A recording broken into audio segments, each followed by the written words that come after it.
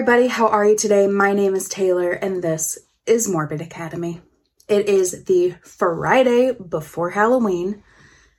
I'm excited. I hope you're excited. Yes, I say excited. It's only 2 days away. Although I don't know why I get so excited. I've come to the conclusion that I have no idea why I get excited because I literally do the exact same thing that I do every day. I sit on my ass and I watch TV. Actually, I don't watch TV all day. I'm on my phone all day, every day. But on Halloween, I sit on my ass all day, but I watch horror movies and scary movies and thriller movies all day.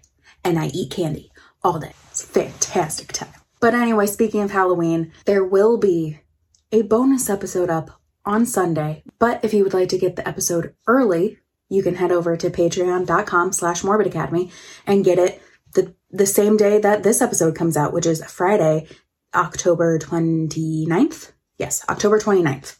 Also, if you are still having issues with episodes playing on whatever app that you are using, please let me know. Email me at morbidacademy@gmail.com, or you can DM me on Instagram at morbidacademy, or Facebook me, same name, Morbid Academy. Please let me know and I will get it fixed. And I think that's all the housekeeping that I have. It's not really housekeeping, but whatever. This week, I'm keeping it with the true crime bubble of this podcast. And I'm going to tell you about William Liske. Yeah, this guy. The young man who murdered pretty much his whole family on Halloween. So let's get started, shall we? 11 years ago, Sunday, October 31st, which for some reason, it makes me really happy that 11 years ago, Halloween was on a Sunday, and then today, this year, Halloween is on a Sunday. I mean, I know that's going to happen, but for some reason that makes me happy. I'm a nerd. Hush. So anyway, Halloween 2010. 16-year-old Devin Griffin returns to his home in Ottawa County, Ohio. But he came home to a unusually quiet house after attending Sunday morning church services. Devin went up to his room to play video games, and around 1:30 p.m. began to wonder where his family was. The house was still quiet. His mom usually would have been up and about and doing stuff. I mean, it's 1:30 p.m. on a Sunday. So he goes downstairs to the master bedroom and found his mother, Susan, 46, laying next to his stepfather, William Liske Sr., 53, with the comforter pulled over their heads. Devin thinks they're just sleeping, so he walks up to his mom, calling to her, trying to wake her up. Nothing. Her foot's hanging out of the covers. He touches her leg, still talking to her. Nothing. So he decides to pull down the covers, and he sees that her pillow is soaked with blood. At first, he thought it was just a Halloween prank, but soon realized it wasn't. Devin ran out of the house without looking for his older brother, Derek, who was 23. He didn't know what happened, and he didn't know if he was still safe in the house. So, yeah, that's smart. Get out of the house. You don't know. When he gets outside, he calls his aunt, Lori, who then called 911. Lori told police that she had called the house around 7 a.m. and then again at 9 a.m. because Derek had not shown up for work. She also reported that a pickup truck was missing from their property, the Devin's home's property, not her property. So when detectives arrive, they find Susan and Bill Sr. shot to death in their bed. They search the house for Devin's older brother, Derek, again, who was 23. He had a room upstairs, which was surprisingly locked. They kicked down the door to find him, quote, curled up in bed facing the wall. That is all the information I got, on his position, but that's okay, because then the coroner's report showed that Bill Sr. had been shot 5 times in the head and face. Susan had been raped and shot 3 times at close range. And Devin had been killed by blunt force trauma to the head, most likely dying within minutes of the first blow. Investigators found the bloody claw hammer in the house and muddy footprints near the deck to the pond on the property, leading them to believe that the gun had been dropped in the pond. But they drained the pond and they didn't find anything. Police immediately identified William Liske Jr., who was 24 at the time, the son of Bill Sr., as their prime suspect. Devin had said that he, as in Devin, spent Saturday night with his father at his house, then returned home Sunday morning to change for church. He said he remembered seeing his stepbrother William at the house, but didn't think anything of it. He changed. Like 5 minutes later, he was out. So he literally came in, changed, did his thing, out within 5 minutes. So later that day, William was arrested at the family's cabin in Perry Township, Ohio. According to Devin's aunt, Lori, the family had a lot of trouble with him and the law. He had threatened his stepmom multiple times before, and he suffered from mental illness. So a little bit about his rap sheet, as we like to call it in the biz. I'm sorry, that was stupid. Anyway, in 2002, Bill Sr. called the police after William, who was 16 at the time, threatened to harm himself. And when police arrived, he attacked the officers and faced charges in juvenile court. In 2004, he got into a fight with his stepmom, Susan, and hit her in the chest. Also in 2004, he was charged with assault and robbery after hitting Susan again with a coffee cup and taking her keys. But a plea of not guilty by reason of insanity was filed for William, and the state later dropped the charges. William was then moved into a group home in Sandusky, Ohio, so that he could get the treatment that he needed. But he ended up getting into several fights with both his father whenever he came to visit him or pick him up for something, and others at the facility. And the police were called at least 3 times. Yeah, that's not good, William. That's not good. In 2004 or 2005, it wasn't entirely exact on when it was, Bill Sr. kicked William out of the house after he tried to attack Susan in the shower. So obviously we can see that Susan and William had the best relationship, right? No, that was sarcasm. That was sarcasm. No, they did not. He never liked his stepmother. They got married in 2001, and since then, he never has liked her. He said that she tried to, quote, impose order in the household, end quote. But I feel like that's what a parent does. I mean, I'm not a parent, so I have no idea, but still, whatever. Okay, back to the story. So Bill kicked him out, but he never gave up on his son. In 2006, he filed for guardianship over William after he was hospitalized and treated for schizoaffective disorder bipolar type, which just got my psychology bachelor brain going, because personality disorders are my favorite to study and research. But I just did a very, very little bit of research because that's not what this episode's about. So schizoaffective disorder, bipolar type, is a mental health condition that is characterized primarily by symptoms of schizophrenia, like hallucinations or delusions, as well as symptoms of a mood disorder like mania or depression. And there are 2 types, depression type and bipolar type. Bipolar type includes episodes of mania and sometimes major depression. So that's what William Liske had. After his hospitalization, William was moved into a halfway house. Investigators interviewed a family friend named Mark Gradle, who said that Bill Sr. would often call him to help with William. And one time, Derek called Mark because Bill and William were in a physical fight. Mark also said that he had talked to Bill Sr. multiple times with concerns for the family's safety, but Bill just kind of blew him off, saying that William would never hurt them. And, well, that backfired. I'm sorry, that's bad. That's bad. I apologize. So even the neighbors had suspected William, when he was younger, of killing their pets. According to Mark, his dog had been shot twice with .22 caliber bullets and had suspected William. I don't think anything came of it.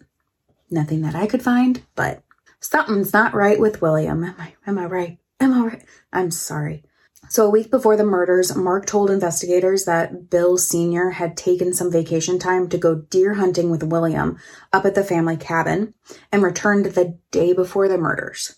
That night, they had gone drinking with friends, including Mark, and Bill let William sleep on the couch because they had been drinking and either didn't want to drive William home because he was drunk, or didn't want William to drive home because he was drunk. Wasn't clear on that either. Around 6:30 a.m., October 31st, Michelle Gradle, Mark's wife, said that she heard gunshots, which is said to be consistent with Susan and Bill Sr.'s time of death. According to phone records, Derek had last spoken to anybody around 2 p.m. the day before. And as we know, Devin had showed up at the house. It was around 9:30 a.m. to get changed for church. And he said he had encountered William, but he changed and left within about 5 minutes. He told investigators that William had asked him quite uncharacteristically, why is that such a hard word for me to say, what he was doing and how long he'd be gone. Investigators said, quote, Devin said that William was acting happier. Devin stated that normally he was gloomy. I asked Devin what made him think that William was acting happier, and Devin stated it was because he was happier. He was more upbeat and more talkative, end quote. So he was freaking happy that he killed his family, or with his mental illness, having a mania episode. I apologize for any dog whining that you hear in the background. My dog Spencer is being a butt and just sitting at the top of the stairs, which is right outside my door, whining. Not at my door to come in. No, at the top of the stairs, so I will go downstairs with him. He is the neediest dog I have ever met. Him and his sister Charlie. They are the neediest dogs I have ever met. And he's still doing it. I even left the door open a little bit, and he is standing at the stairs. So anyway, where was I? Right. Devin had come home, changed, saw William, who asked him what he was doing and how long he'd be gone, which was very uncharacteristic of him, and was happier. Okay. Now, Devin leaves, and William takes the family's Ford F-150 and drives up to the cabin, but he was only there for like an hour before police caught him. I don't know where the cabin was compared to where their house is, so I don't know how long it took them. I feel like he would have been there longer, but maybe, I don't know. He was charged with 3 counts of aggravated murder and was found competent to stand trial. In September 2011, almost a year after the deaths of his family, William Liske pleaded guilty, which was actually part of the plea deal so that he wouldn't get the death penalty. He was then sentenced to life in prison without the possibility of parole. But it doesn't end there, because in March of 2015, at the age of 29, William was found dead in his cell at the Ross Correctional Institution from a self-inflicted injury. And that, my friends, is the story of William Liske. I found that I was searching for Halloween true crime things to do, seeing as it's the Friday before Halloween, and none of them sounded interesting except for this one. I think, maybe, I don't know. All I know is that Halloween is probably like 99% ruined for Devin, who was the one who found his family brutally murdered in his house, in their house. So I also found out, I forgot to write it down, that William Sr.'s sister died Monday, November 1st, 2010, from a garage fire that had nothing to do with the store, nothing to do with William Jr. It was just an accident. I'm guessing she got stuck in the garage. So that poor family. And at that point, William Liske Sr.'s mother was still alive, so she had to deal with the death of 2 of her children, her daughter-in-law, her grandchild, and then losing her other grandchild because he did that horrible thing and then went to prison and then 5 years later killed himself. That poor family. And then that poor kid, Devin. I have no idea where he is, how he's doing. I hope he's okay. I hope the family's doing all right. But that is the story of William Liske, the young man who killed his family on Halloween, Don't forget to listen to the bonus episode on Sunday on Halloween. I decided to do a topic that freaks me the freak out. Oh my God. So creepy. If you'd like to listen now, you can head over to patreon.com and become a wonderful patron. Other than that, please rate and review wherever you rate and review your podcast. It really helps me out. It helps the podcast get out there to more people. Right now, I have a wonderful 1-star review on Apple Podcast saying, why aren't the episodes working? Which I'm not sure what they're talking about. I can't reply to it, which sucks. I think I know what they're talking about. I think it's when the episodes weren't uploading for some reason to all of the apps, but I think I fixed it. But that 1 star really hurts me, guys.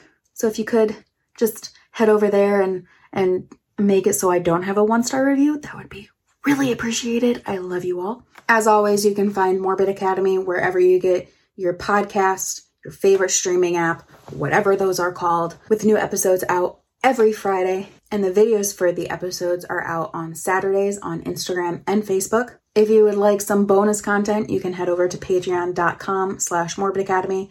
Also, I have a other donation spot. If you don't want to be a monthly member or an annual member, if you just want to donate once and however much of your choosing, you can head over to buymeacoffee.com/morbidacademy. You will get some of the same stuff that the Patreon members will get, but not all of it, because that's for members. But there are perks for donating once of your choosing. Check out the merch at morbidacademymerch.com. If you become a Patreon or a donor, you get a special little discount code. You can follow along on Instagram and Facebook at Morbid Academy. And if you have a story you would like me to cover in future episodes, or you have your own creepy story, I would love to read them aloud on here. You can email both of those to me at morbidacademy@gmail.com. Thank you so much for listening, and I hope you keep it creepy, friends. Bye-bye.